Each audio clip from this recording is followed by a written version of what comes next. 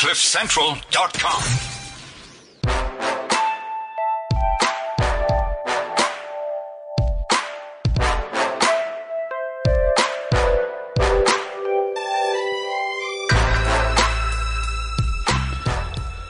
Welcome to the Renegade Reports. This is not an error on your phone. My voice is giving up on me. Are you trying to outshine me or what?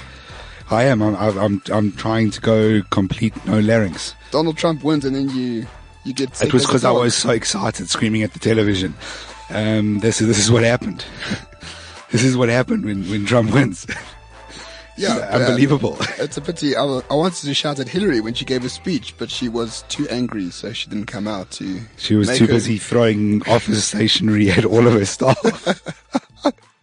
And then she sent John Podesta out to mansplain the loss to everyone. Right, and say, no, votes are still being counted, guys. Donald Trump has already won, but every vote counts. Every vote counts. We are going to carry on. We are going to carry on.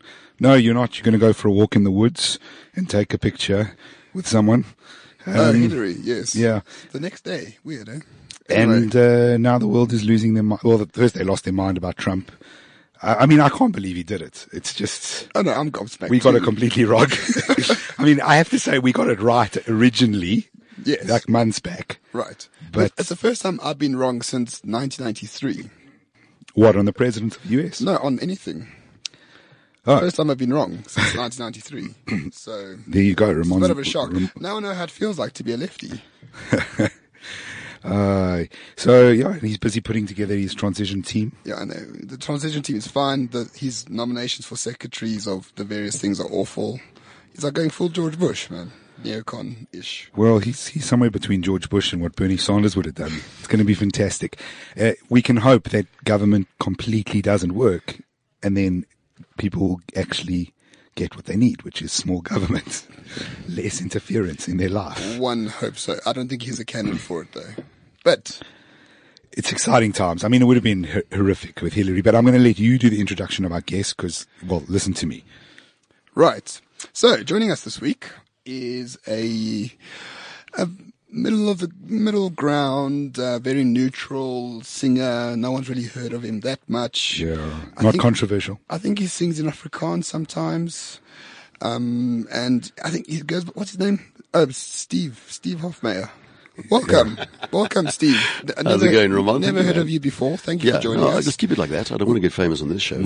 Some people recommended you come on. We're like, who's Steve Hofmeyr? We like to help struggling artists whenever we can. Developing artists, and you'll get them through. Listen, if I don't sound like you, people say I am sick.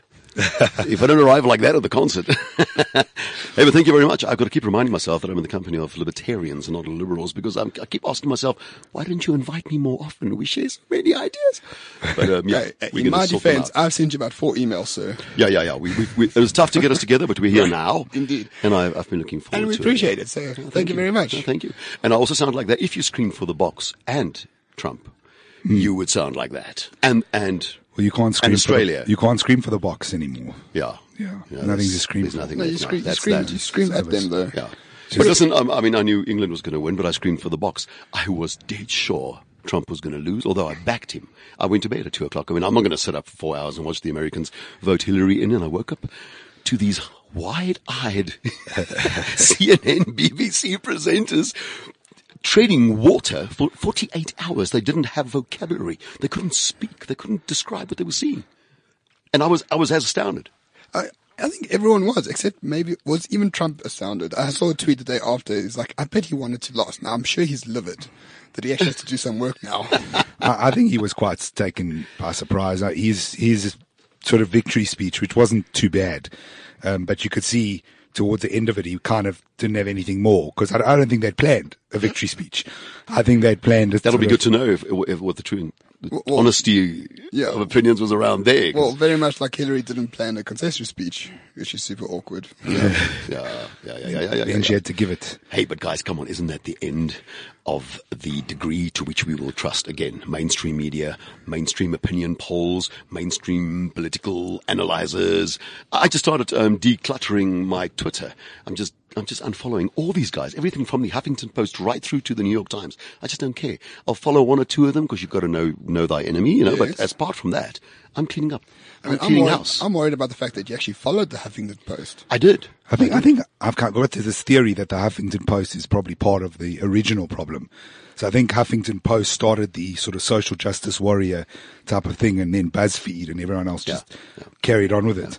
Am I wrong, or in the last 48 hours, Huffington Post started advertising locally? Yeah, they're in South Africa. South Africa. They're starting. They've launched Huffington I Post South saw Africa. something right now. So Varashni, Maybe there's no more market out there for them. Varashni Across from the the Atlantic. Mail and Guardian is going across to the Huffington Post. I deleted them as well. Mail and a- Guardian, finished with Oh, that. shame. They blocked me. They blocked you. I upped you already, sir. Yeah, I wish I can say that, but I just had to block them myself. Yeah. So that's it. It's decluttering. I've also killed off all artists that I used to follow that forced me into a Hillary vote because we'll go to Canada. So goodbye to all of you guys. So And Lady- for Samuel, Lady Gaga, you Lady know, Gaga's just gone. gone. Oh, Miley Cyrus. I mean, how am I I'm gonna end my woes. And of course, Cher is out. Bruce Springsteen has been the hardest because I like him, but I don't have to follow him. You know, I'll go buy the CD if it comes out if I want to. But the other guys, goodbye. Thank you very much. You've got political views. Is it always necessary for artists to have political views? Why do they always climb onto the bandwagon? I actually have no idea. It's like saying to anybody else who walks the street, why should you not? You cannot have an opinion because you have a certain kind of job. Yeah. No, So artists should. I suppose, but it's become that thing where you've got to like side and, Yeah, and have a they're all campaign kind of, and they're all kind of Hollywood stars, and Hollywood Yeah. is quite left. Yeah. So they all sort of always go Democrat. Yeah. What are we going to do with Hollywood? Well, I think Hollywood's killing itself. Yeah, I hope so. We should give them more rope. And as an actor, I mean, I'm a drama school student. It's awful to know that what you've said now is probably the greatest truth, which nobody's discussed, is what is it with artists that if they don't have campaigns, they invent campaigns, that they are always to the left. I could only find one artist supporting Donald Trump, and that was Clint Eastwood. Right. Is there anybody under 90 years old who's actually who's an artist out there, a vocal artist who supported Donald Trump? I don't know. I didn't find anyone. Well, I think a lot of artists that we don't know about, obviously. That's why they He was keep voted in, yeah. under the radar. Well, I but mean, they that's how didn't. Donald won, because no one was honest enough to say, yeah. I'm really going to vote for this guy. Why? Just tell me quick why. Do you think it's because of this prevailing, this massive narrative manipulated and dominated by a left-wing press? Well, I do think that the reality is, we discussed it on the show. There were things Donald Trump said which he shouldn't have said or were abhorrent, but there were things that Hillary did that she shouldn't have done and were abhorrent. The one spoke and the other one actions. Yeah, well, actions are worse than words, in my opinion. But we thought both of them were quite poor candidates. Yeah. But the difference was, if you were with her, you know, that was a trendy thing to do. You were very much part of the in crowd and you were accepted. You're part of the group. Was it ever trendy to be on a conservative side or a Republican side? Was it ever trendy to be a Bush supporter? Was it ever trendy to be Well, it hasn't been Reagan, trendy maybe? since Reagan. Maybe Reagan, Reagan. since Reagan. Reagan was Maybe the last Reagan. one, yeah. And I don't actually think so, because if you listen to some of the guys who lived through that era, they say that Reagan was popular 15 years after Reagan. like Thatcher, maybe. Yeah. Oh, is that so? And at the time, you know, there was a lot of this sort of hysteria that we have around Trump about Reagan at the time and what he was going to do to people's civil rights and all kinds of things that never really materialized. I think I think a large part of the Trump thing is what everyone said, even some people who are honest enough on the left, which is it's a complete backlash to being called a racist just because you are X race or X gender or just for expressing an opinion, right? Yeah. or people look at it and go, you know, he was being called a misogynist, homophobic, xenophobic. You know, he's been called everything. Yeah. And Which everybody who is not left is called. If you're not liberal, you're called all those things. As a rule, it's kind of, and we're going to sort that out now. We're going to equalize and neutralize some of that stuff and just make them, you know, I like the idea that they are victim groups and they're going to stand in a long line here and say, I'm LBGT, I'm gay, or I'm gender aware, and we're all going to go, we care, but go stand in the queue. Go stand in the queue where everybody else is standing with problems. I'm not sure anyone does care. I think that transgender thing, for example, nobody gives a shit. I think a lot of people looked at that North Carolina bathroom issue and were like, are you joking that this is an issue? Yeah. A lot of trans people said, this has never been an issue. Yeah, We just go wherever we want to anyway. No, absolutely. Yeah. Okay, so you've been called a racist. Let's go there. I've done everything. I've been called, I must hold the record for being called gay and homophobic on the same day. So by then, all right. Have you been called a racist before 6 a.m. on Twitter, though? I have. Damn it. I have. Have you been called? Ramona, I think you're going to get beaten here. I've been called any hour of the day a racist. So a few things about that. Firstly, what do you think? What do you think about being called a racist? Does it mean anything to you anymore? No, it's kind of water off a duck's rectum, as I always say, because for the simple reason that I will not stop distinguishing between races. That is not the same as discriminating amongst races, and I take this and give the power, and you have the power to do people in because of pigmentation. I don't have that power, firstly. Secondly, firstly then, go back to the first point, I distinguish between races. Unfortunately, fortunately, I'm not a biological determinist, so I don't believe that there are races that can and races that can't. I don't really see it like that. I do believe there are races that didn't. Okay. That is the difference between me. So people would like to stereotype me as one of those old right wings. They want, there's no Verwoerd to shoot. There's no Eugene de Blanche to strangle. We got to find somebody else, there's Steve Hofmeyr. He's white Afrikaner and he's Afrikaans, and he says nice things about a regime that we hated. So why don't we pick on him? But you're not gonna find me even remotely like the old. All right, so let me ask you about some of your views then, because, for example, so you're saying you don't believe in sort of this biological determinism. So you wouldn't say that black people are stupid because they're black, right? Yeah, it doesn't lie in the pigmentation. We know that, but I do believe that certain cultural habits fall in along racial lines. When the West comes to a continent like Africa and there's black and white, it's very easy just to generalize and say they do things this way, they are black, they do things this way, and they are white. We do have a very unique situation down here in the southern arse point of Africa, which is really like nowhere else in the world. If there are biological differences and they do make a hell of a difference to other people, they certainly don't to me. Maybe on the athletics court, maybe, I don't know. Maybe white people can't jump, maybe black people can rap. I don't know.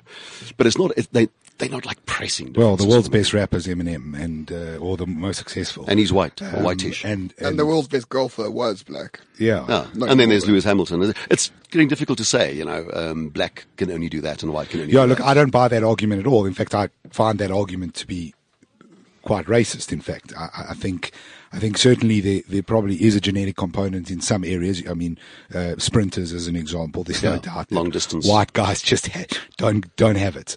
We just don't have it. So would you say that there's more than just distinguishing between races?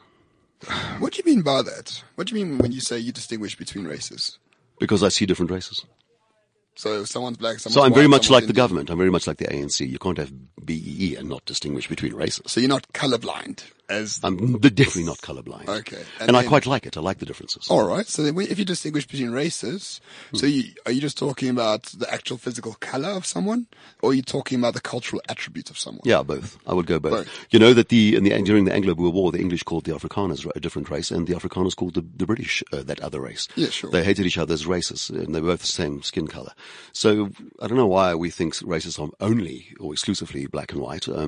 For me, a race is more than skin color, pallor, pigmentation. It's wider than that. So do you think it's also a collective habit? It's a momentum. It's a heritage. It's a different kind of history. Yes. It's maybe a different language as well, although we know that's neither here nor there. Yeah, there are lots of differences between races. Okay. So when you look at that difference, do you attribute certain moral qualities to those different attributions to the race? I do, but I don't sense. attribute them to pigmentation, to biology that Right. much. There's more psychology, because that's the collective habit that comes from that spot there, and you all generally came from, that's the kind of thing that you like, and you guys come from there. That these collective habits fall in along racial lines is nobody's fault. But somebody's going to use a generalization and call you black and call you white. And that's what happened in South Africa. It doesn't upset me much. Right. Okay. It's a bit wide. It's a bit general, isn't it? Yeah. I'm sorry that I can't pinpoint it more than that, but it's exactly what I do. Worries. So now you know why I'm not really offended for calling a racist, because I'm not. I don't feel like it. I go out there, I meet more South Africans than most South Africans that I know. That's true. My whole life has been 3-4 concerts per week for 30 years. Do you know how much of the country you see? Everywhere I get out of my bus, I am swamped by black people and white people and brown people of all groups, and they want a selfie and they want to chat. Racists, people who call me racist, make it extremely easy for me. They did the same to Trump. They make it very easy for us. We have to do very little to be liked because we are demonized by the media. Yeah. But when we walk out there and meet people face to face, we're actually quite congenial and quite easy to get along with. So if you must hate black people, and then the first black guy you walk up to, you go, "Hey, I'm Steve," and have a polite conversation with him, he goes, he doesn't just think you're a nice guy, he thinks you're a god, basically. You only have to smile. I swear to God, exactly like it is. Trump, for the next few weeks, has to do very little. In fact, he must do nothing. He must just smile and embrace a few people. And well, I should argue for the next 4 years he should do nothing, but we'll get to that. Okay, what do you, because you mentioned our libertarian leanings, but we're also got quite classically liberal leanings as well. So do I. And in terms of that and the concept of the individual versus the group. So one of my biggest issues in South Africa is that that's what we tend to lean on. We automatically go, okay, well, he's a white male, so of course he said that. Or, it's a black man, so X.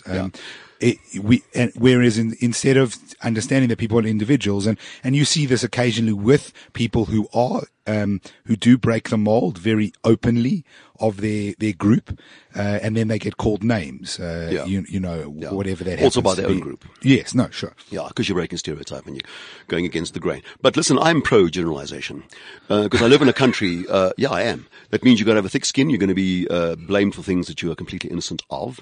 But that is what we do. Let me tell you why I'm pro-generalization, because in this country, it could save your life.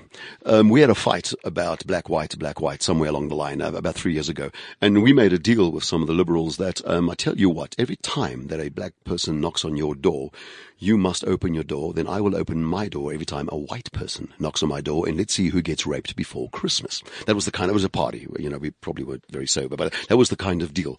Now you know that the one group will be seen as racist, or the other group, but one of them will probably be subject to the kind of rape figure that we have. 702 at some stage had a phone in where even black people started phoning in, saying that when we stop at intersections in Johannesburg and people approach us that are black, we close the windows, we slam them shut if we can, because that is a generalization. But we live in a kind of country where that's probably better. It's probably better that you do that. We live in a kind of country where generalization could save your life. We are not a place where humanitarian speeches work very well. We wipe each other out. We're in the top 10 most violent countries in the world. The cautionary step is the one we should be taking all the time. So I do generalization, which means I must take the punch as well. I must take the sins of my fathers and bear them with a fat smile. People see me as a racist in the mold of Verwoerd. I can't say, but I don't generalize. I'm not like that. I have to change it from the inside and prove people wrong. So you're happy to take it on the chin?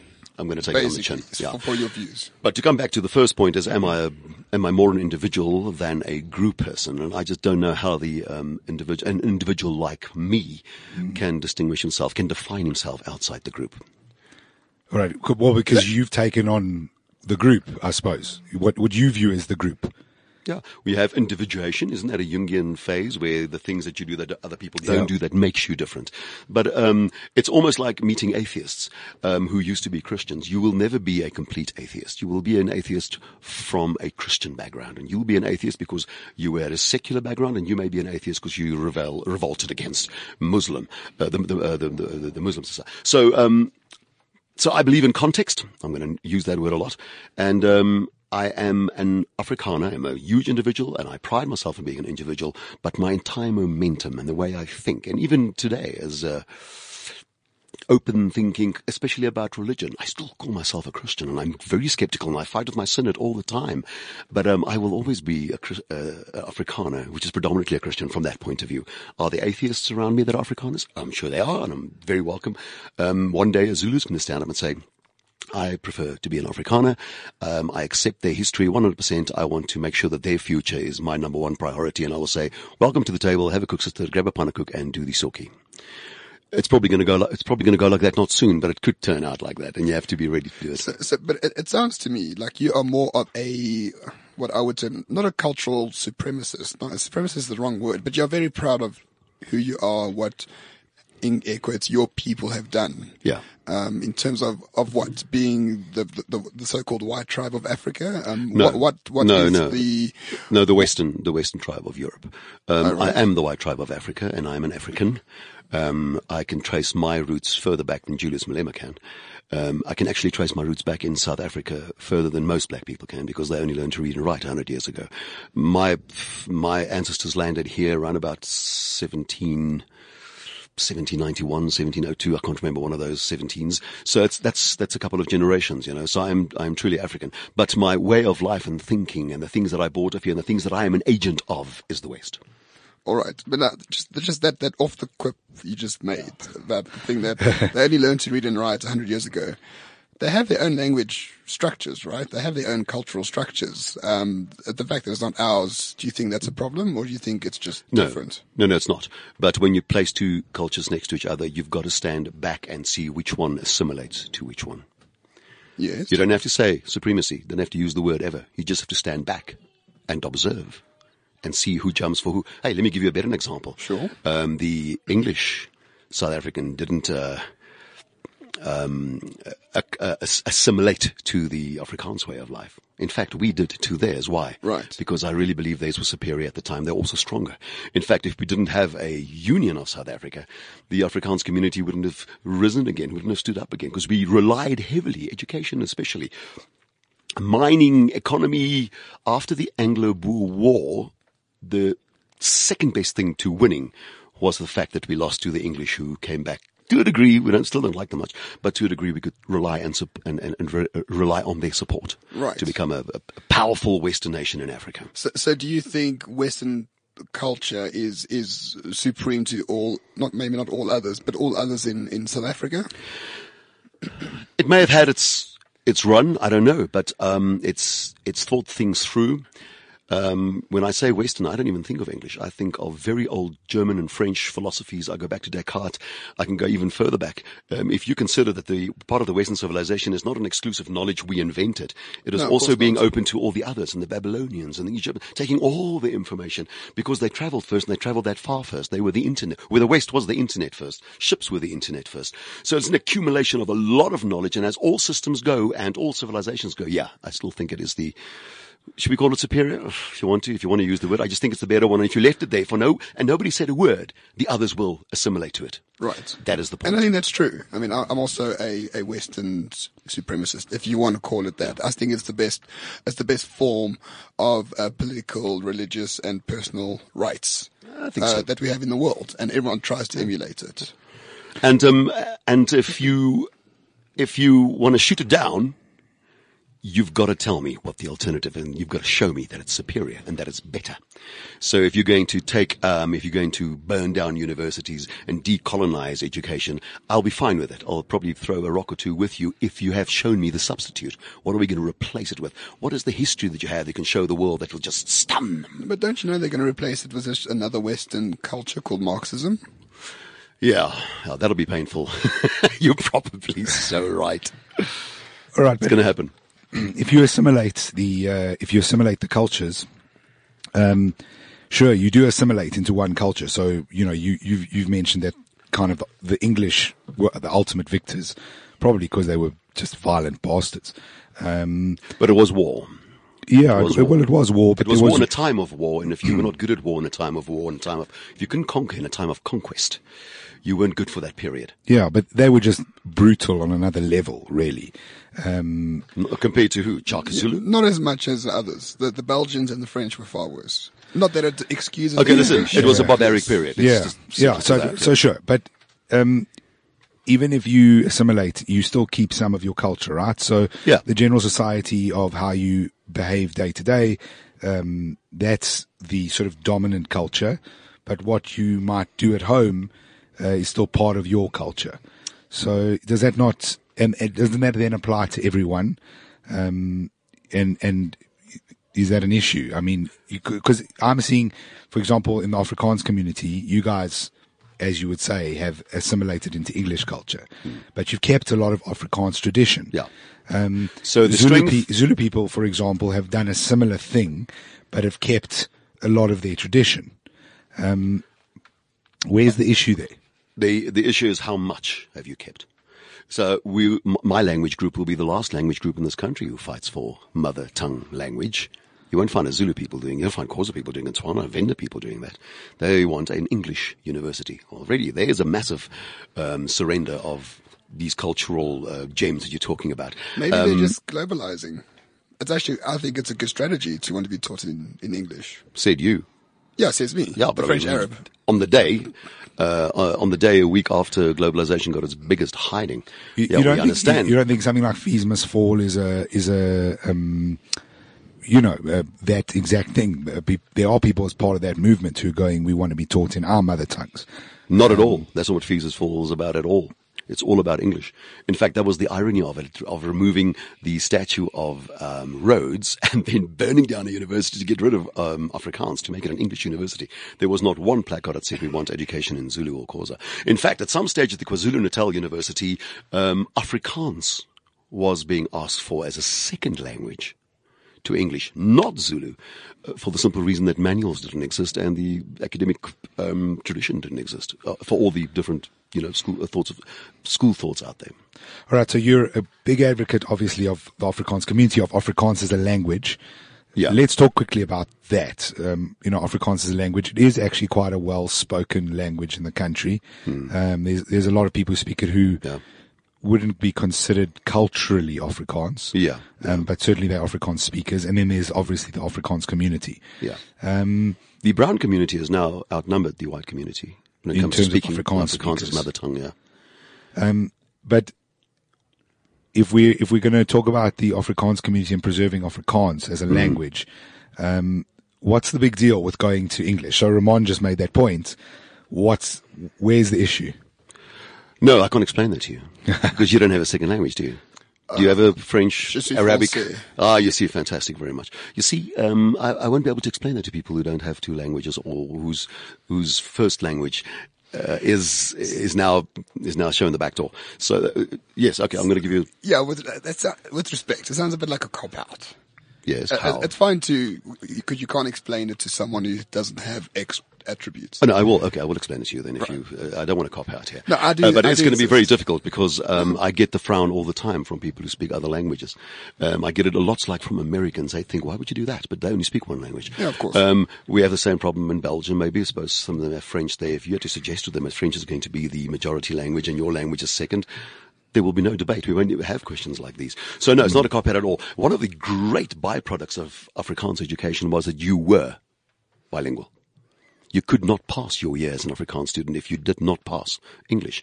And that's what made Afrikaans so big and so embracing of everybody. And it is still a gorgeous, gorgeous language. I don't believe there are better languages, but I believe it's very difficult to explain to other people why you would want to have an Afrikaans university. Representativity-wise, they only owe us 8 universities. We don't deserve the 21 we had, I suppose, not in the new South Africa. But we just surrendered our last one. We gave Stellenbosch away on a big tray with a letter saying, please take our last Afrikaans university. It was built by our money But why would you want the state to give you something? Because it's constitutional, because they just fight for all their languages. And it's not my fault that other language groups don't want universities in the language, but this language group does want a university or a tertiary education. But you can do that without the state, though. We are doing it without the state, and it's extremely expensive. You're going to pay taxes. You're going to pay taxes. Your taxes will be used for all the other languages, universities. And apart from that, above that, you have to go build your own university. That becomes very expensive. Yeah, but we know what type of government we live under. I mean, it's not that's even worse. It's not. That means the money will definitely not come our way. Yes, I mean, it's not a surprise. I think everyone gets fucked equally. Listen, respect. You cannot know what it feels like when your language is thrown in the back of the queue, and the language. The Taalraad, the guys in charge of your language, correspond to each other in English. You can't understand what that feels like. That means the wrong people are in charge of my monuments. The wrong people are in charge of my culture and my way of thinking and our collective habits and our literature and our university. It's awful. That's why I'm so angry. Sorry, Jonathan, I'm just on a roll here, so to speak. But it still appears though as though you're asking the state to protect your culture. Which I do understand. Yes, and all other cultures. They don't have to single me out. But I think true. But you made the argument that the state is not protecting our culture and we're speaking to each other in English, etc., etc. Yeah. Why though? Why would you want the state to protect your culture? The culture exists without the state. In any event. Once again, I have to explain to English people this. How am I going to start? Where am I going to begin? Please. Have you ever lived in a place where English is marginalized and thrown out of the mix? Never. You'll be stuffed. You'll have to move immediately because you can't communicate. So I don't understand the why, because it's the way I speak, it's the way I dream, it's the way I pray, it's the way I think.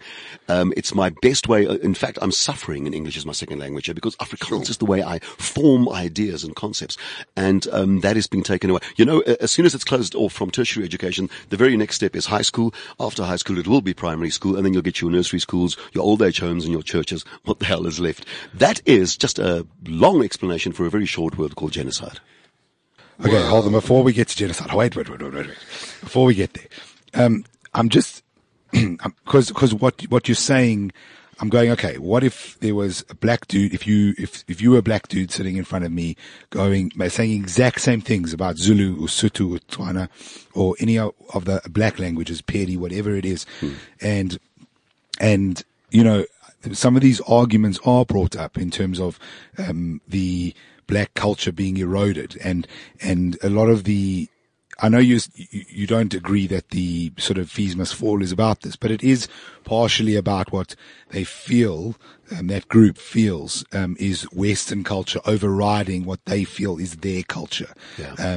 And not paying attention to, that's the whole decolonization project. It's Yeah. like, we don't really care if what you teach Please don't us tell is, me you give it credence. They're the ones who said science must fall. no, That's that going to be part I of it? don't give it credence, but I'm trying to see if there aren't parallels here. No, there must be. If there are guys who sat on this chair and said the same thing, we're for that march. We're on the same march.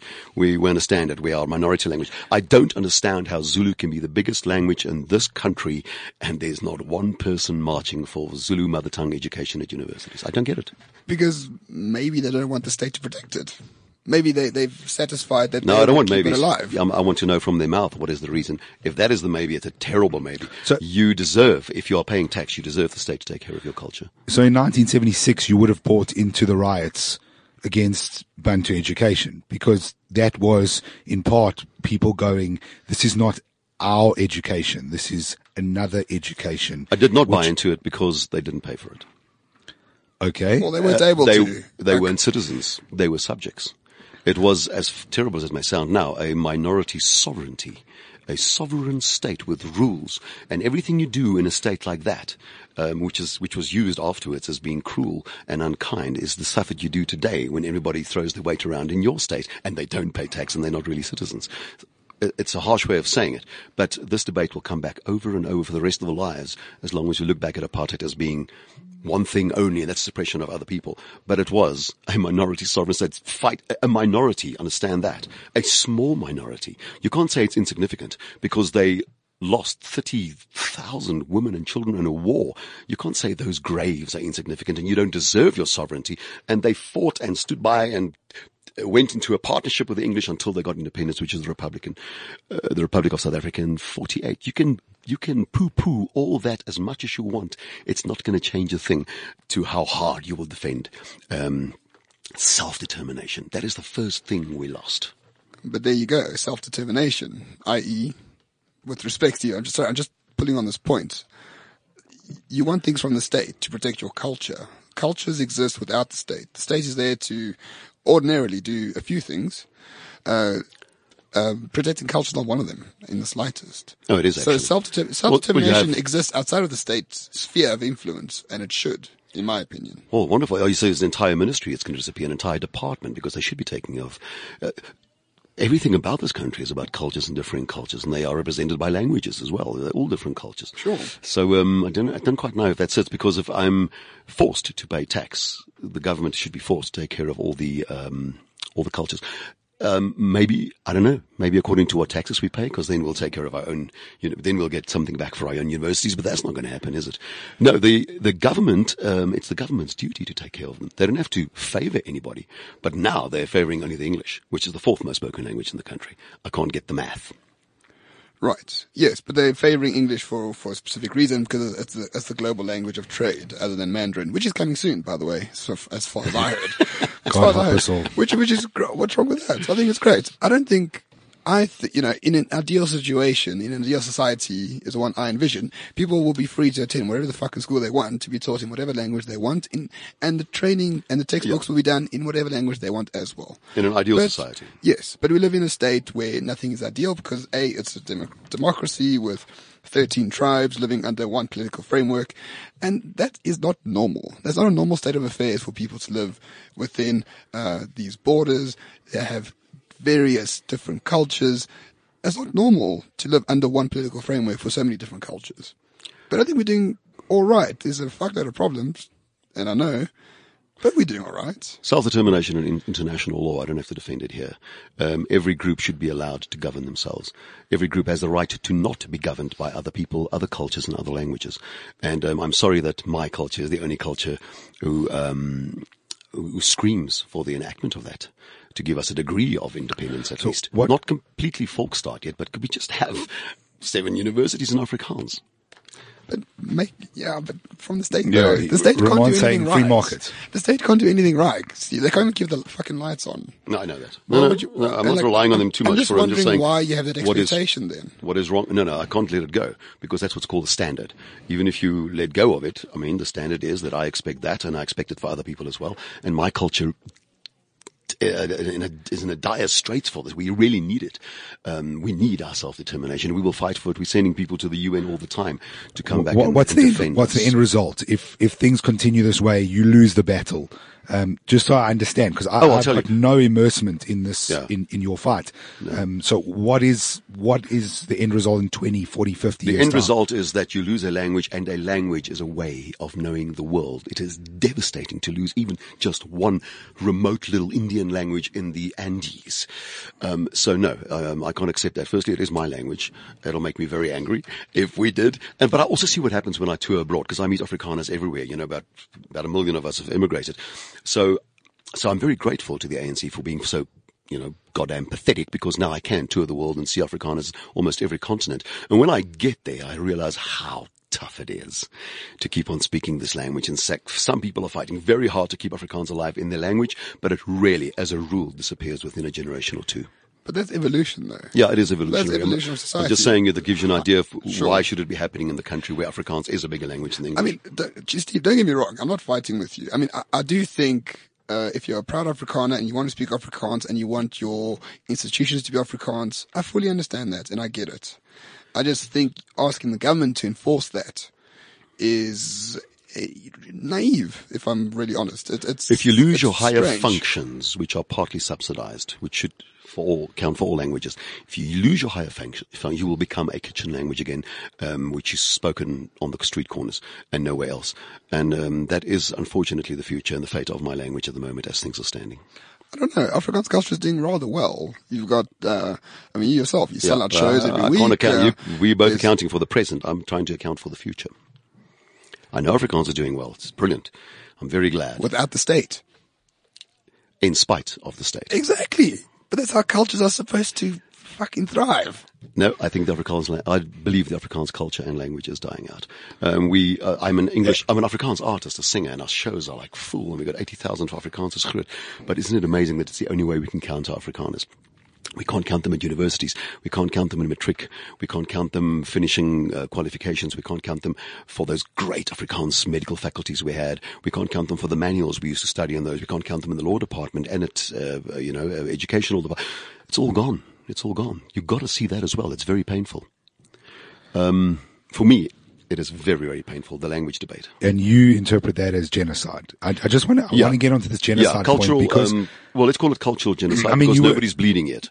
Yeah, because you were deep platformed from, was it the Cape Town Press Club? Yeah. And then you wrote, you gave your speech, you released your speech. Published it anyway, yeah. Yeah. And there were some very interesting points in there, on that speech. But I think, I'm not sure I fully agreed or understood where you were coming from on the genocide point. Well. And please understand that I have just as much of a problem when, for example, black people will argue that they lived through a Holocaust and a genocide because apartheid was horrific in many ways. Genocide it was not. So I think genocide is a very strong word. I think it's only happened a few times in history. I think you're the only one in this room Yeah, well, we can probably find a Rwandan who also we could argue. So just explain to me your view on the genocide thing. Obviously, the farm murder side comes into it as well, and there's a lot of debate on that. I want to discuss that. I'm trying to find the quote for the definition of the genocide that I'm following. That's the guy who coined the term genocide from the beginning. And if you think early 1900s, I think. If you thought genocide is about the amount of people that die, you can have genocide without any blood flowing at all. So yeah, I'm not going to find it now. It's out here somewhere. So a genocide will be an oppression of any group, of which the end purpose will be to wipe it out completely. You only have to listen to the things that are said and the memes flying around in this country to know that we are the target at that stage of it. White people as well. Don't forget they also have it. So if your idea of genocide is only what happened in the Second World War or with the Houthis and the Tutsis, you've only got half the definition. You've got to get the rest of the definition. If you give me a second, I'll look it up for you just now so that you can know that it's also culture. It's also where a culture is wiped out. But I think that's called ethnic cleansing. Also, but genocide, I think, specifically relates to the death of people. No, ethnic cleansing refers to the culture, language. Genocide has got 5 tenets. Okay. And only one of them is the physical annihilation. Let's get to the physical annihilation. Sure. The countries of my forefathers, and I suppose your forefathers, if they are from Holland or Germany or England or Canada or France, are 2 out of 100,000 murders per year. That is if you throw us into a kraal together and say kill each other, because we certainly will kill each other and we will rape, because all cultures do it. We'll do it at that rate. The world average is 6 out of 100,000. South Africa is 33 or 30. Let's make it 30 out of, I'm going to err on the conservative side because people say I overreact. 30 out of 100,000. Right. The Afrikaans farming community is now in 2016 in this month. I'm going to go for 150 out of 100,000. I'll tell you exactly how I get there. Because in these last few months, it's been 180 and the average for last year was 130. So I'm going to take something in the middle. 150 out of 100,000. That is 60 more than the most violent country in the world, which is Uruguay, Paraguay, Colombia, the drug nations. Cape Town, for instance, is 60 out of 100,000. That makes it the most murderous city on this continent and the 10th most murderous city in the world. So I'm just giving you an idea. So there's only a certain group, it's not the Afrikaner, there's a certain group, predominantly, they are Afrikaners, by the way, these farmers. I would say probably about 90% of them are. I'm making a wild guess here, it could be more. Of that 90% are dying at 158 out of 100,000. If you are only counting liters of blood, that will qualify for genocide. Let's not even start with the language marginalization, the cultural marginalization, the education, the fact that you can't promise. You know what it's like to be a white father in this country? You cannot speak to your children, get them around a table and say, so what do you want to become one day? Like my father used to. What do you want to do with your life? You don't have that. In fact, if you're not getting out of here soon, there's probably nothing to do because you'll not be able to study in your language. Okay, but if we look at the definition of genocide, which I looked at a few weeks ago, I believe there needs to be an intention behind it. Someone or some organization or some like someone's going to take your blood and ride against the wall, white bitch. No. Someone has to someone has to plan it, so to speak. So there's a plan, right? Afrikaners. But a plan can also be an omission. It can also be just closing your eyes when it's happening. Okay. When you beg the government to do something. When they take away, for your begging, all you get, they take away the commandos. And it increases. Yeah. That's planned enough for me. I mean, I would say that there's this clearly from what you're saying in terms of those statistics, there's a farm murder problem. Yeah. I don't jump to the genocide, and the only reason I don't do that, and respectfully, I think it hurts your argument, because the thing is absolutely there seems to be a problem of murdering farmers. Yeah. Is there a coordinated plan, which is my understanding as well of genocide, a coordinated plan to go after specific people who happen to be farmers? With that intention, I don't think so. I think there is a lack of policing, certainly, probably in those areas, and non-interest from government, probably to help. How is that not enough for you? Is there a clandestine department organized to genocidally wipe out Afrikaners? No. Is there a president who stands up and says it's Jan van Riebeek's fault and all the people who are from Jan van Riebeek, it's his fault. He's the reason why we are.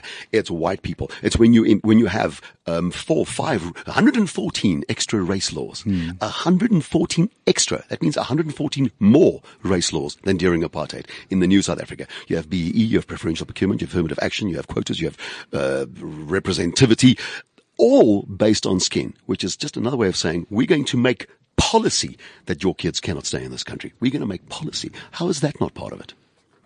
We will make one group look so bad that when a murderer walks in there, he'll say, I can, of course, steal your cell phone and your television, but guess what I'm going to do?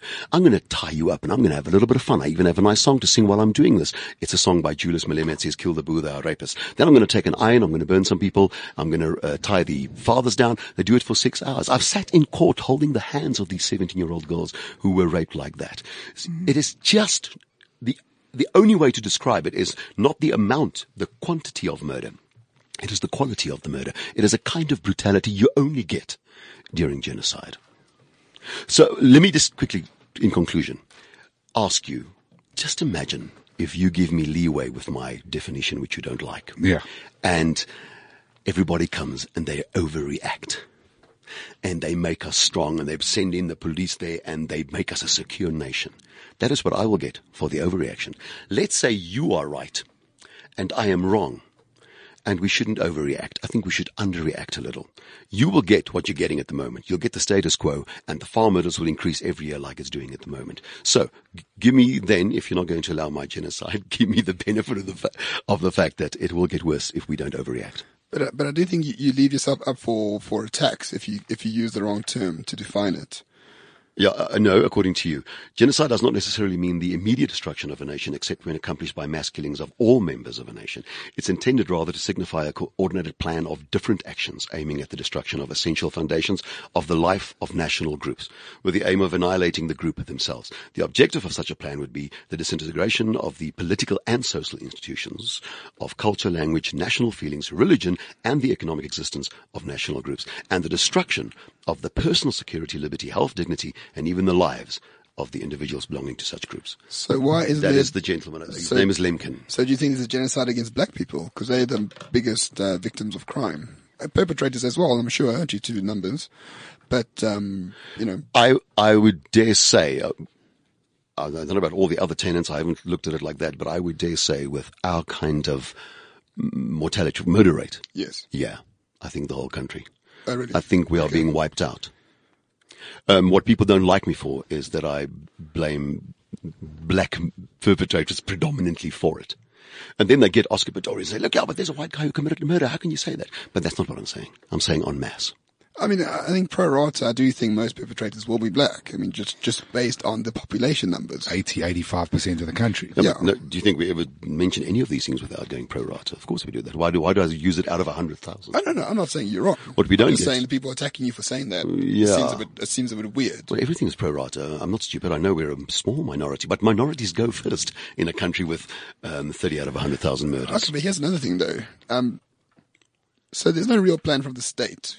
Okay, for you there is. There's no department sitting down with pens and papers writing out a plan, but they don't have to. You think it's an act of omission? You think it's an act of omission that creates the plan? Except for the actions that are taken, except for the things that are said, the things that are hanging around there. That the president, that I've just quoted the president, I've just quoted Julius Malema, you can quote over and over once a month for the thing that he's saying. That makes it okay out there to not just take the TV, but to rape them for 6 hours. And I mean, in your look, we don't know. We really don't know. But your experience, you think that the individual perpetrators are using that as an excuse? Yeah, they are hearing that and almost acting on it. Absolutely. If your leaders monthly say it is okay to kill white people, it is okay that they are the scapegoats for just about anything that has gone wrong, even 22 years later. It is the green door for you. Why would you not? Please don't tell me that they're doing it for socioeconomic reasons and they're doing it because they're poor. That'll really upset me. Not because they're poor, but arguably, a argument I've heard is that, well, arguably the farmer would be the richest person within that geographical area. So it's an easy target. So it is poverty. No, not because would you say poor. It's greed? Yeah, no, people are greedy. Right? I'd say it's envy. No, I don't think it's envy. It is envy. I But think, he just said it's the richest guy in the area, so why not go for him? well, look, we also have we have a sort of problem in South Africa in that, because I don't buy the socioeconomic argument around crime either. Yeah. Ethiopia is a very poor country and They don't do that. Yeah, very absolutely. low crime levels. Yeah, but they're all equally poor though. They'll find somebody. Well, you can find find somebody. You can find equivalent countries where the crime is. Lots of poor people are not murderers. We've got a- Please, my culture is an example of that. When we were completely wiped out but during Steve, the Anglo-Boer War, we didn't go out. I'm not justifying. I'm just trying to say there was 50 years, and I don't buy the 400 years argument either, but there was at least 40 years or whatever it was of persecution of black people. Right?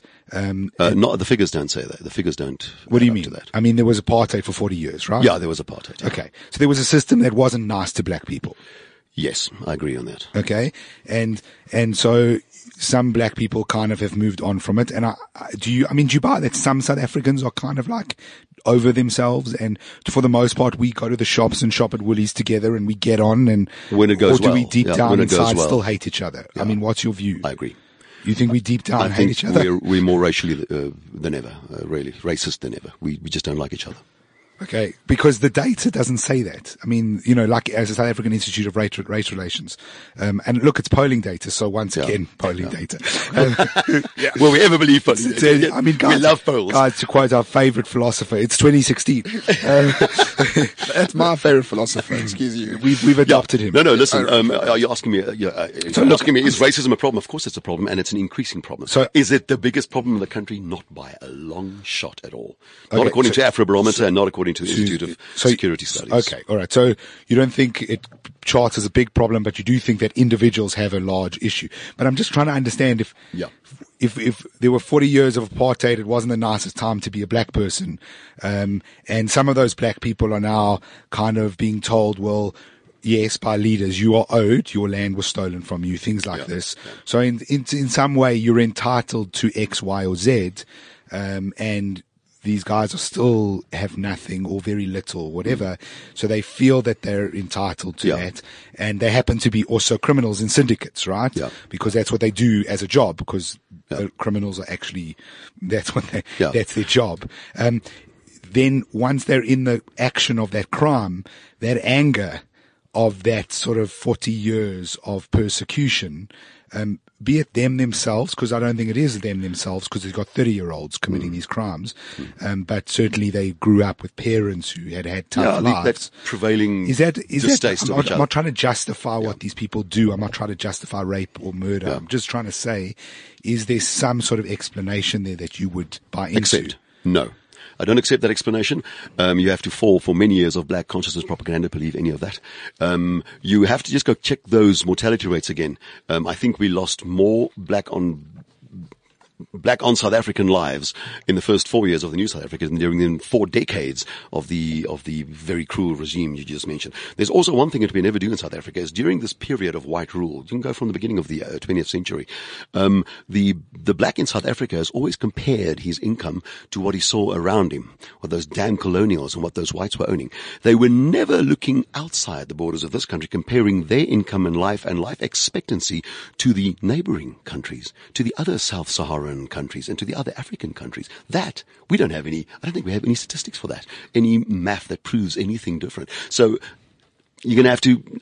I would have to reassess the whole thing, but also from our point of view. Don't forget that we were a minority state. We were a legit minority state, and we have the graves and the contracts also with black leaders to prove it was a minority state. You can't throw away your weight in our state. Then came Pavut and said, listen, we'll even give you your traditional land back. Go stand there and do your own thing. We could be JVs. We could still work. Nobody accepted that because, strangely, everybody who didn't accept it is doing it right now. Closing borders. Going pro-national, doing conclaving and withdrawing into their groups and raising walls. Isn't that a strange thing? The very same countries that subsidized the entire anti-apartheid movement is now dividing the world.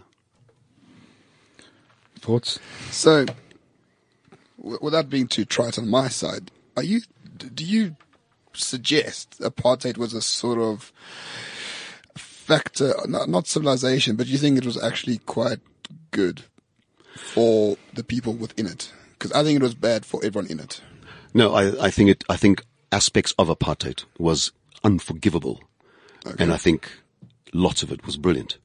Okay. I think under give a circumstances couple of examples of for a minor, I would say that any human rights transgression under any circumstances for me would be a no-go area. So like although they did the death of Steve Biko, just for that is a human rights. That was a human rights transgression. And what about freedom of movement? Or the forced eviction in somebody else's country? No. That is not a human rights transgression. No, but you need a passport to walk around Paris. Sure, but black people being able to move in their own country. In their own country, but they could move in their own country all they want. They just didn't want their own countries. It was too much fun on this side of the border, it seems to me. Yeah, but let me just look at some of the transgressions of apartheid. Steve Biko for me was a human rights transgression in anybody's country and in anybody's language. Sure. Sharpeville for me was not a human rights transgression. Why? Because if you are 200 police and coming down the road are 9,000 youth with traditional weapons and guns going off, somebody is going to get hurt. I feel the same about Marikana, unfortunately. If it's that unstable. But when 4 bullies, white bullies, grab one guy and beat him to death in a prison cell and his hands are tied, that is a human rights transgression. I detest that. And if it was all my people who did it, I detest that. I detest what happened in the court case today where 2 white guys assaulted a guy or put a guy in a coffin. What kind of, why would you want to piss on your own veranda this way? Yeah, so no, I'm not blind. I'm not savagery. Yeah. I'm not crazy, blind, and completely partial to what's going on here. But we are not going to have these discussions, and we're certainly not going to solve the things if we don't sit together and have consensual definitions for what exactly do you mean when you see apartheid. Because if you ask me, I see a completely different thing. Very soon, what I'm saying right now will be criminalized. They can lock me up for what I'm saying. What was good? What was good? I mean, so we've discussed some of the where do you want to rights. begin? Let's start with life expectancy. Life expectancy shooting through the roof, or at least reaching international levels, only during apartheid, only during white rule. I don't have those figures, but are those is that for the entire population? Well, how would we know? Why would it? Apartheid want to count other people's mortality rates and black-on-black murders out there if they didn't So it see was other for the people white- as it was for the white citizens? population. For the white population. So blacks weren't citizens of the country. No, they weren't. They were subjects. So That's why you had to have a passport. So is that what you meant by that tweet that got into trouble a few years ago when you said blacks started apartheid first, or they wanted it first, or something like to that effect? No, mine was more psychological. It was also an observation of a very distant past. Yeah. It was a European civilization clashing with an African civilization.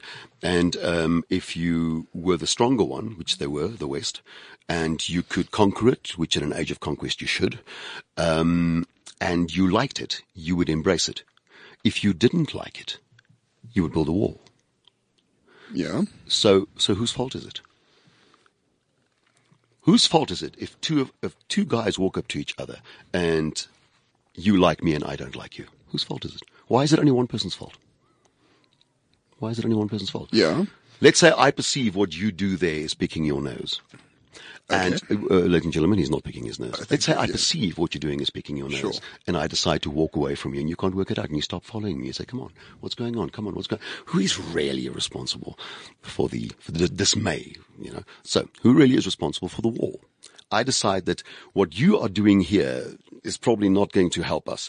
We could use lots of things. We could use numbers and we can exploit you, salaries. We can bring you in for the mines.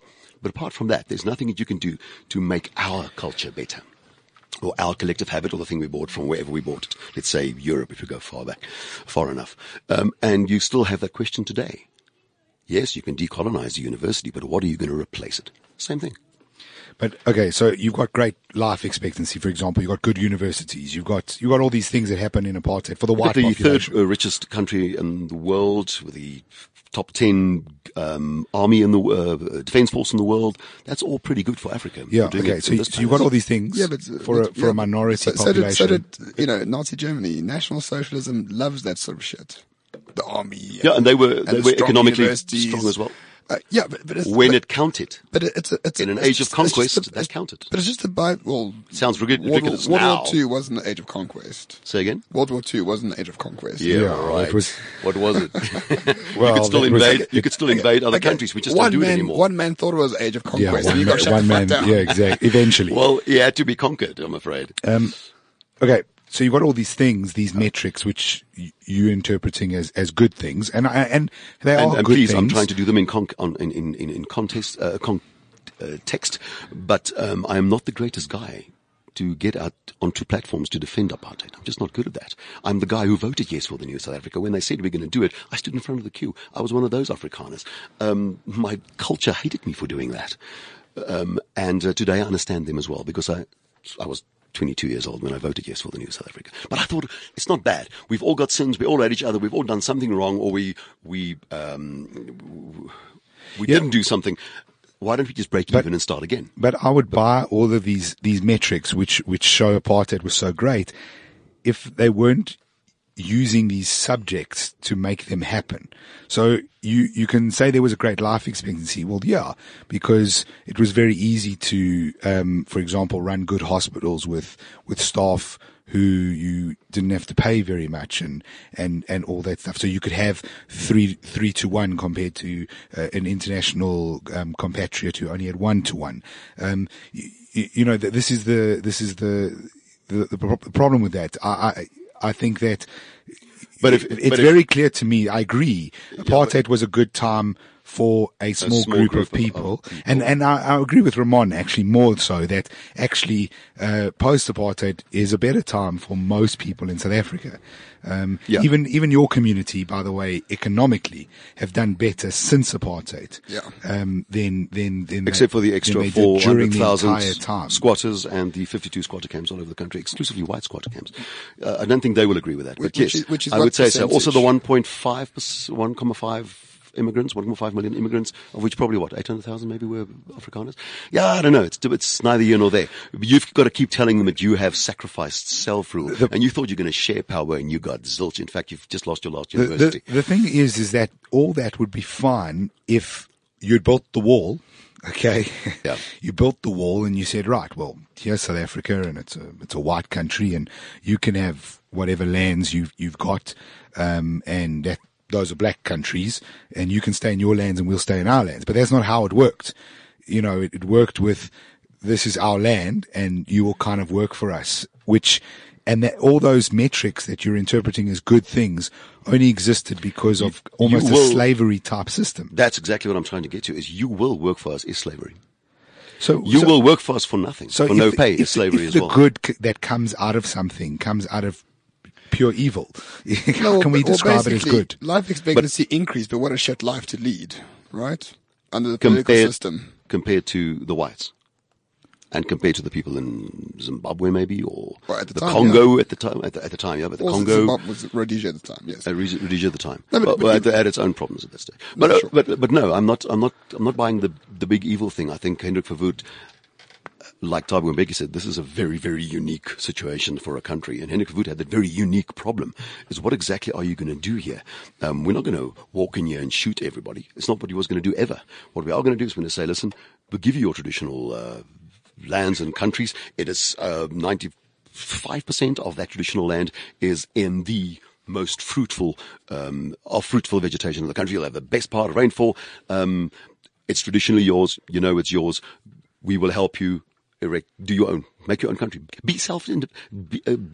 Practice self-determination, which is something the Afrikaners are asking for today even like you've sketched this grand atmosphere that we're living in. We still want self-determination. We offered that to other people. I'm saying we, like I was there. We offered it to other people and they didn't accept it.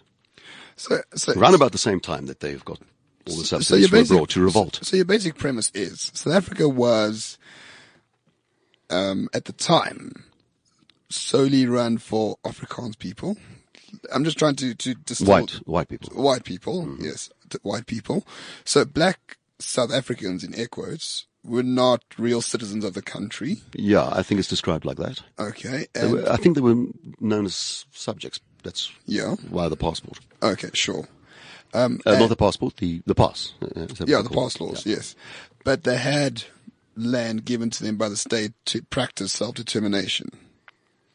So morally, you don't find any issue with that. I'm not talking about I would Steve now. Biko, I'm not talking about all that sort of shit. I'm just talking about at a practical political level. No, I don't find. You don't find any problem with that. But that's assuming black people aren't from South Africa. Right? But no, nobody is from South Africa. Which gets us to the land issue. I mean, you're right. You've said a couple of times, we gave them X number, 90%, 95%, whatever it is. That's the assumption that it's of the traditional land that used to belong to them anyway. If they want it. Today, those lands are still in trust, by the way. They're still in trust. Oh, yeah, that's a fuck up, and we know that. Yeah. It's the assumption that it was the apartheid governments to give. Was it? No. It was. I get it. It was because there was an Anglo-Boer war against the English, obviously, and at the end of that, in 1904, I think they got together, the Peace Treaty of Vereeniging. Guess who wasn't even invited to the Peace Treaty of Vereeniging? Not because they weren't there, not because they were outshining everybody in numbers. They weren't there because they were politically, economically, and militarily insignificant. The black people weren't there. The black folk weren't there. Now they claim it as, they call it the South African War, they call it the Great War, but it wasn't. It was the Anglo-Boer War. It was the Queen and it was Paul Kruger, and they declared war against each other. Those are the two nations, the races, if you want, in those days. They declared war against each other. And when there was a victory, that's it. You took the country. If you didn't like that, why didn't you do what the English did or what the Boers did? It's the age of conquest. You go out there and attack them. But they couldn't. They weren't strong enough. Doesn't say they didn't conquer some people and weren't victorious in certain battles. We know they were, and they were very brave fighters, but they just didn't have the technology. Right. So it was the age of conquest. The Afrikaners won, or the Boers won at the time, and no, they didn't. They lost. Well, after the treaty, there was a kind of a union. We became a union, and it was the whites who kind of had their own pity party, and they moved on from there. Controlled everything. Yeah. You could revolt right there and say, "Come on, you can't take KwaZulu-Natal. It's ours." And you saying they didn't, therefore what? Therefore, that's the question. Why didn't they? I have no idea. I don't know. But not revolting doesn't mean, you get to kind of rule over me and tell me where I can sort of drive my car. Yeah, silence, not consent. Later on, when those things became important for the First Nations of this continent, it was wrong. But back then, it didn't. They were gravitating towards these industrialized nations. That's what they did. You could stay out there, but they didn't. I mean, they wanted to. But there was, Steve, there was huge dispossession of black people in the country. And don't get me wrong, I'm not one of these people who's like, give back the land. I really don't buy into this whole argument. I think there are some decent claims, but I think they're in the minority. And I think, frankly, the things that Julius Malema has said recently and that kind of stuff, it's all crap. But hate speech. The black people were dispossessed. Then why do you think? Yeah. Then why do you think Julius Malema is speaking crap? Well, you either believe it or you don't. No, if you don't, you're going to have to defend it. Because I think it's not a black or white thing. Excuse the pun. I think that there was a period where, white people had good access to housing, good access to water, electricity, healthcare. A period. There were eons. There were millennia of it. That's why I'm saying black people are blaming the wrong people. They should be blaming their own ancestors. The own ancestors, to use the awful word, were paralyzed in the face of the rest of the planet. So by the time the rest of the planet reached this continent, I'm so sorry. There was no other way. You came from the mountains and you gravitated towards a city and you urbanized and you went to work there because it looked better. Sometimes, even if you worked for free, it was still a better option than where you came from. But then why make a guy, he comes to the city, why can't he sit on the same bench as a white guy? Yeah. Klein apartheid. Yeah, no, I must say. The most ridiculous part of apartheid is klein apartheid, where I can't swim in the same. I don't get that at all. Yeah, if the black guy buys into your thing, he comes to your city and he says, I want to be part of your system. I want to be part of your system. And all your system does is you can be part of the system, but only to the level 2 out of 10. You'll never get above that. So why don't we all go to France and see if we can throw our weight around there as well? They won't. You'll be a second-class citizen. You'll be a subject. But for a very long time before they accept you. Just as wrong. No, it's not exactly how it's run today. That's the way it's run today. But you're giving a lot of authority to the state. You're giving a hell of a lot of authority to the state, Steve. I am giving authority to, but we're speaking of history. We're speaking in context. Sure. Don't forget absolutely, that. Absolutely. We're trying to verbalize what we think other people thought 50, 60 to 100 years ago. Yeah. And you're right. They had a lot of power. But doesn't make it, so morality doesn't come into the equation for you? No. None I don't whatsoever. think so, no. So it's history. Unless like we've mentioned, the unless human like rights this, transgression, like okay. that, yeah. So No, I believe that in time, we will be confronted with the same problems as someone like Verwoerd, and we will be forced to take the same measures, consider the same measures, and I'm afraid it's going to happen to other countries before us because it's already out there. People are already going, oh yeah, all right, they're already here, they've been here for quite a while, what are we going to do now? They're going to be confronted with the same thing. Isn't it amazing that they have to do the same divisive measures in other countries right now? Well, only if you believe in progress, which I don't. The human animal remains the same, right? That's interesting. Culture always trumps everything else. It is a bit psychic, circular. I believe in progress. Yeah, he believes in progress. Yes, great. Medicine's better, but we're still animals at the end of it. We're still animals, primates. We still believe. I'm going to doubt that for the first time in my life. At this old age, I'm not too sure. As long as you don't say believe some people are primates and some aren't, because that is not progress. No, that's fucking racist. Yeah, no, but I've never cared to call other people or other groups. All right. I don't care for that debate. I don't like to do it. We disagree on the past a little bit quite a bit on everything. We disagree on the past. Fine. I agreed with your point of view for 20 years. I think I read all that post-apartheid and apartheid literature. I was a student of it, but I'm afraid that was half the story. And now that I've read it all, this side and that side's arguments, I am where you are right now and what you've said right now. Maybe it's a bit vague. Maybe we just need to get in there again. I want to know how we fix it, because you're here, you're in the country, okay? You're not going anywhere. You've got kids in the country who assumptively are growing up and have their dreams and their ambitions. Yes, I know you obviously want, to protect your Afrikaans heritage and culture. But there are pragmatic realities to the countries. I'm not saying that doesn't mean that means you can't protect, all of the things you're trying to protect. I'm trying to understand. We've got you trying to protect that. We've got Julius Malema saying things like, we're not going to slaughter white people yet. We've got, other sort of people, including our presidents, making comments about land and making things about, from Van Riebeeck onwards and people being dispossessed in that sense and which that I don't buy into. The thing is we have to move forward. Okay. So, what's your plan on how we move forward? Oh, please. I'm 50 years and older. And please allow me my cynicism, but we can't fix this. That's how I feel this week, and hopefully a month from now you'll phone me and I'll be Mr. Optimistic, but we can't fix it. When my speech was banned from the press club, I knew we won't be able to fix this because we can't speak. And if people like me's lexicon is criminalized, and I can't say that, and I can't. Liberals come with me with a long list of things I'm not allowed to say. Hey, I've got to tell you this. Please tell me that I'm going out of my mind. Is it possible that for the first time left and right switched places in America? Because the group that is always the daring, pioneering one, growing out there, going for progress, should be the ones voting not for keeping a third term the same, keeping everything the same, keeping Hillary, they did that. Well, I think the left and right, they've horseshoed. So what they've done, I think so, is that the far left and the far right are basically touching each other. I think that thing. Because me, who's seen as the Republican or the conservative, we've got a beautiful word in Afrikaans called die behoutendes. I can't translate it, but you know what I mean. So, I am the one who's confronted by the liberals with a long list of things that I'm not allowed to say in order for me to get my point across. Yeah. How the hell is that possible? Well, they're wrong, Steve. That's why they are wrong. But that's why things like this can exist. I think you're not mistaken. You're thinking it's the state doing it, where it's actually just the culture. You are wrong. You can record this and put it out on Twitter, and I will go to prison, not you, maybe you as well, for the things that you've said here. You can't ignore. This is not an island. The state is out there listening to us right now. We haven't said one thing that is hateful. I found one thing right with apartheid. Someone will crucify me for that. I found a lot of things wrong with apartheid as well, but it doesn't count. Some things were right with apartheid.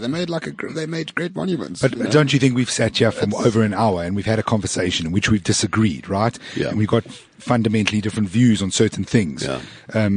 And nothing bad has happened. No. I think it's called just being normal, Jonathan. Absolutely. Why are you so surprised when this happens? What are you expecting, Steve, to shoot us? No, Please. no, You think I'm the just press club didn't allow this? I'm making the point that you're saying it's apocalyptic, that the press club didn't allow you to speak. And I do think it's a problem. Don't get me wrong. But I'm also saying that there are platforms where things are happening. There is the progress that you want to see happening. Well, I don't know. Maybe moving back to the conclaves, maybe the nationalisms will be good again. Everybody will take up their little space. It may be a virtual space in the future. And we will learn again respect for the other person's stance, maybe. That respect, I don't refer to, enticing violence. It's got nothing to do with hate speech, I suppose. So I suppose 3 steps back and then starting again. I really hoped for a break-even point in 1994. I suppose that was my idealist student vibe at that stage. I've written that on my stomach since. I'm extremely pessimistic at this stage, so please don't ask me nice things about the future. Let's see if we survive the credit crunch, and let's see, or the credit rating, and let's see if my campaign, which is the farmer, is better this year than last year. Yeah, I think you mistake a poor government with its people who voted it in, and I do see correlation, right? But that's a great generalization. Absolutely, I blame blacks for being the majority of people who are keeping in power that government you just mentioned. Right, that's a generalization. But okay, if you make that blame, do you give that credit when something right happens because of that majority? So, if there are more right things happen than wrong things, in 2019, I'll gladly credit the. If ANC power voted. reverses in 2019, you got to credit that same group. I've got to credit the majority group. I will. Yeah, sure. Well, not just for voting it, for if that administration succeeds, I will credit them. No compliments from my side until something happens. I mean, we don't have the white people to thank for the DA running Johannesburg and Pretoria now. Yeah. That's entirely up to, certainly there are white people involved in that process, but that's up to a majority black vote. Yeah, it will be. I mean, I will credit them. Don't you think we're becoming a bit more democratic? Like people actually have to think about who they're going to vote for now? I'm a bit nervous about freedom of expression, press freedom.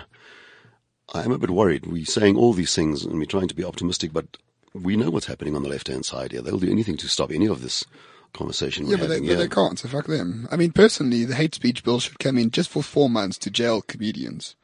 It's gonna happen. And then we're gonna run out of comedians, have no reason to laugh anymore, and then we're gonna just let them go. No, but the world will be funnier. They don't make us laugh in the first place. The world will be funnier if they go to prison. That's my South African comedians. I'm gonna have to agree with you on that one. You see, the majority of we have.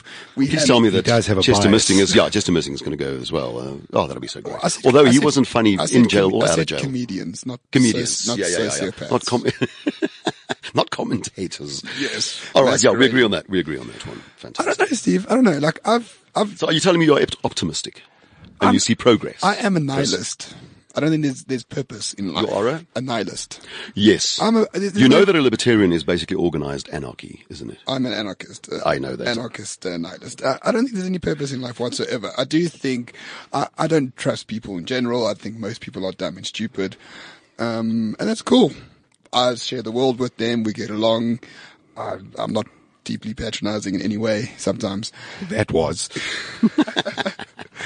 but the more I speak to people, the less patronizing I become to people, the less stupid I think people are. I think people do have a lot of consideration for what they think and what they do. And, we need to acknowledge that, for example, ANC voters, some people still believe, in what the ANC stood for. They still think they can change. There's many reasons why someone will vote the ANC. They're not voting the ANC so Zuma can plunder. Right? So to blame everyone for that, I sort of see your point, but it's generalizing. And you said you generalize. And Not to plunder directly. to be that's what he mitigating does. towards plunder, to how softly a wall jumper can land on my lawn. Somebody writes the policy to make that landing softly. That I can't shoot him because I have to talk to him first and see what his intentions are. He doesn't come with a placard, by the way. He just runs into your bedroom and you got to go, that guy was right. Rahman was right. This guy is actually a good guy.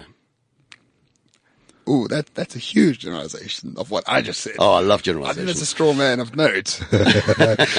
Listen, it's good. It's good that you are like that. And we know that you appreciate the liberal space that you occupy. Do you as liberally hand out the rights to the other people that you don't like to practice their little thing? Mine may be the opposite of yours. I don't suppose you are a nationalist, because I'm a nationalist, but I'm a Volks nationalist. I'm an anarchist, mate. Anarchist. So, I don't believe in anything. but we should both give each other the space then to Listen, do that. Steve, I fully accept you to believe whatever you want to believe in any way whatsoever you want. I support Julius's right to say what he says. I support your right to say what you say. Even if it's contrary to the Constitution. Absolutely. Because he can say anything he wants except for two things according to the Constitution. Yeah. Enticement to Sure. Yes, enticement to violence. Violence? But it has to be imminent. Imminent. So it's not just. So what he said recently, I don't like. I have a problem with it, but I actually defend his right to say it because. But you don't think it is imminent in the most murderous country in the world? No. Or the 8th most murderous country and the rape capital of the world. It's okay. Well, that he gets away with no, it. because you don't see a connection between the two at all. You're right. I can't in a court blame him for a rape that happens in Reddersburg when he's speaking at Bloemfontein. But those are our leaders, and they're allowed to get away with it. But only because the media is so shit. I mean, come on. If the media is terrible. They haven't said a word about that. Exactly. If you said those slaughtering things, us just Steve, yet, you would be in prison. Yeah. Right? Or a slap with a huge fine. And we know that. And the media's shit and the government's policy and the way it enforces its policy. I'm going to come visit you guys more is often. awful. I love this space. But it's not because the government is intentionally. They're just fucking awful in every single way. And I think you ascribe so hypocritical. much. And I think you ascribe like so much vindictiveness to a state that really doesn't care about you or me or anyone else. No, I know you're an anarchist, but if we allow that much anarchy with a government, that's much uselessness. When it actually starts breaking. Anarchy, not chaos, sir. All right, if you want. Then they should be punished. They should be punished. But who's going to fucking punish them? If you are reckless and you decide not to defend the 158 out of 100,000 Boer murders, you are the government. You are the ruling party. You have neglected, and that is an act of genocide. Because now we are losing 158 out of 100,000 farmers per year. That's crazy. When I do these speeches in the UN, and when I read this to people, they just go, "Come on, that can't be." I'm not factually. I think farmers do, die at a far higher rate than even policemen in this country, as far as I know. I'm just worried about the use of genocide. I understand why you use it. 100 times out of 100,000 more than policemen. Right, and I understand why you use the term genocide, but I do think it weakens your argument a lot in this case. I agree. And I do think that because you think we are not capable of killing. Are you optimistic about that? Because you think of progress, you think we are actually progressing. No. You think we're not capable of murdering at 158 out of 100,000. No, I think I wonder if the Houthis and Tutsis were murdered at that rate. I wonder if the Jews were murdered at that rate. It's crazy. But because we're a very small minority and nobody feels it, apparently, it's not cool to call it genocide. What should I call it? No, certainly. Mass murder. Yeah, you can. It doesn't matter what term you use. Okay, it does matter. Well, it does matter what term you use. Because I just said genocide is the wrong term to use it. But I don't. Going back to the point we made much earlier in this podcast, I don't think there's a coordinated act. And if there is an admission by the state, it's not an admission because they hate you. It's an admission because they shit at what they do. But I've already proven all these things you've said now wrong. We've told you what legislation. We've told you what the president says from the podium about certain groups and other leaders, what they get away with, the things they say. Before he was president, he loved Afrikaners. He went to go have a braai with you, of all people. I braaied with him twice. Well, there you go. Is he hateful? But I was very hopeful at that stage. In person? I could write that braai. I'm sure you made me pay for that damn braai. But I think you're ascribing a lot of malice and vindictiveness to people who don't care at all. That is true as well. No, I accept that. They don't care at all. That's why I go outside the borders of this country. They're in it for themselves. That's why Genocide Watch came to this country to check for themselves. And they found the things that I found. I also use objective opinions out there. And that's why... Genocide Watch is not objective. Why not? Yeah, they In the same way, we want them in to the, check in for the same way genocide, that the even UN if they is an overreacted, objective. because that is the equilibrium. We have someone like that compared to a government that doesn't care shit. Sure, but the overreaction, I think, deflates your argument. But we've done Only if you're not a farmer. I grew up on a farm, sir. Actually, in Walkerville. Farmers won't admit to having people like you Today. in their kraal. Quiz Klaassen was my. So why don't you stand up and Quiz Klaassen, he played for the Transvaal back in the day, All right. in the 70s, and we left because All we right, got attacked. enough nostalgia. You did? Three You got times. attacked? Is that so? Yeah, but we found them, and they were just youths. Yeah. Well, I suppose you're right. You can go sit next to a woman who was raped and say, you weren't raped that much. You were only raped a little. Maybe there are degrees of rape. That is not my argument. So that's why I'm going to That's not say fair.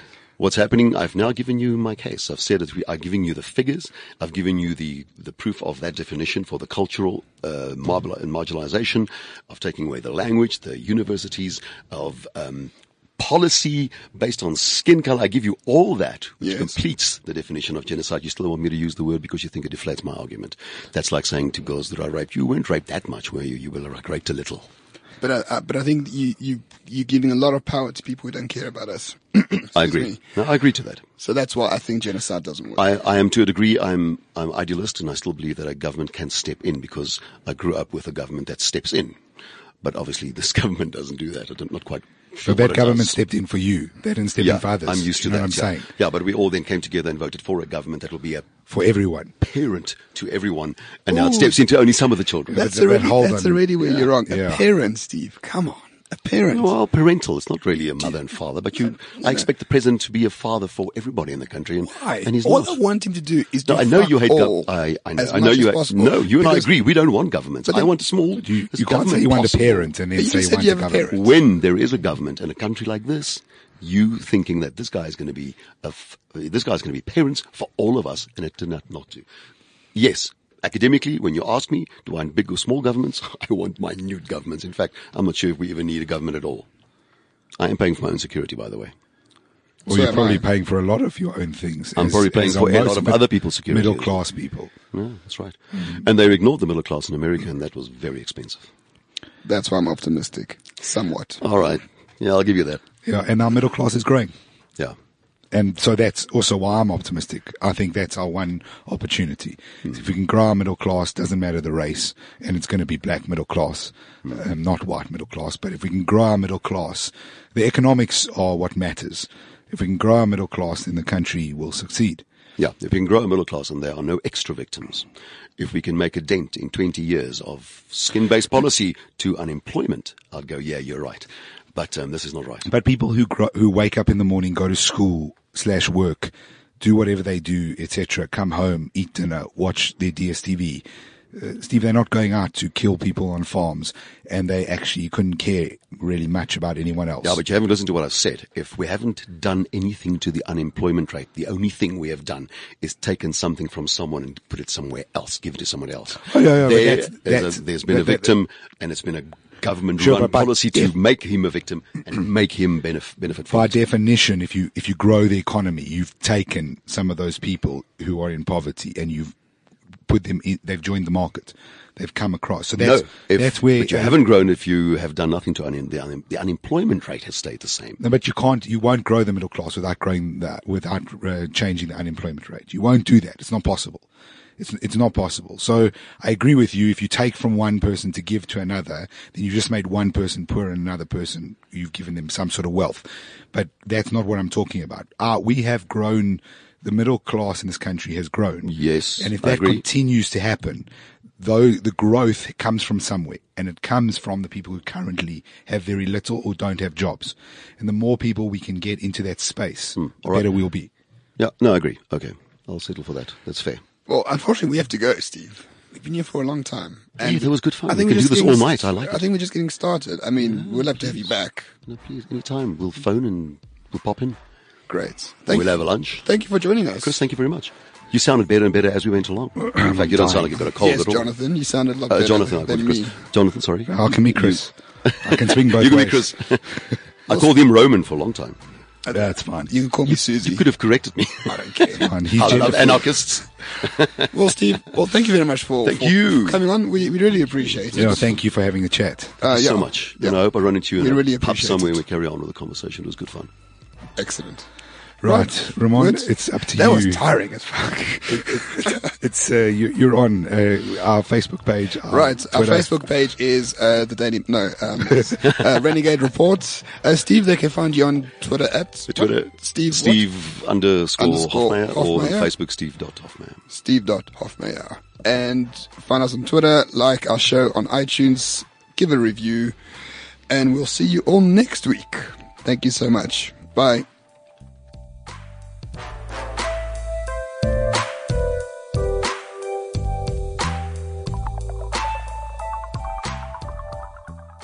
CliffCentral.com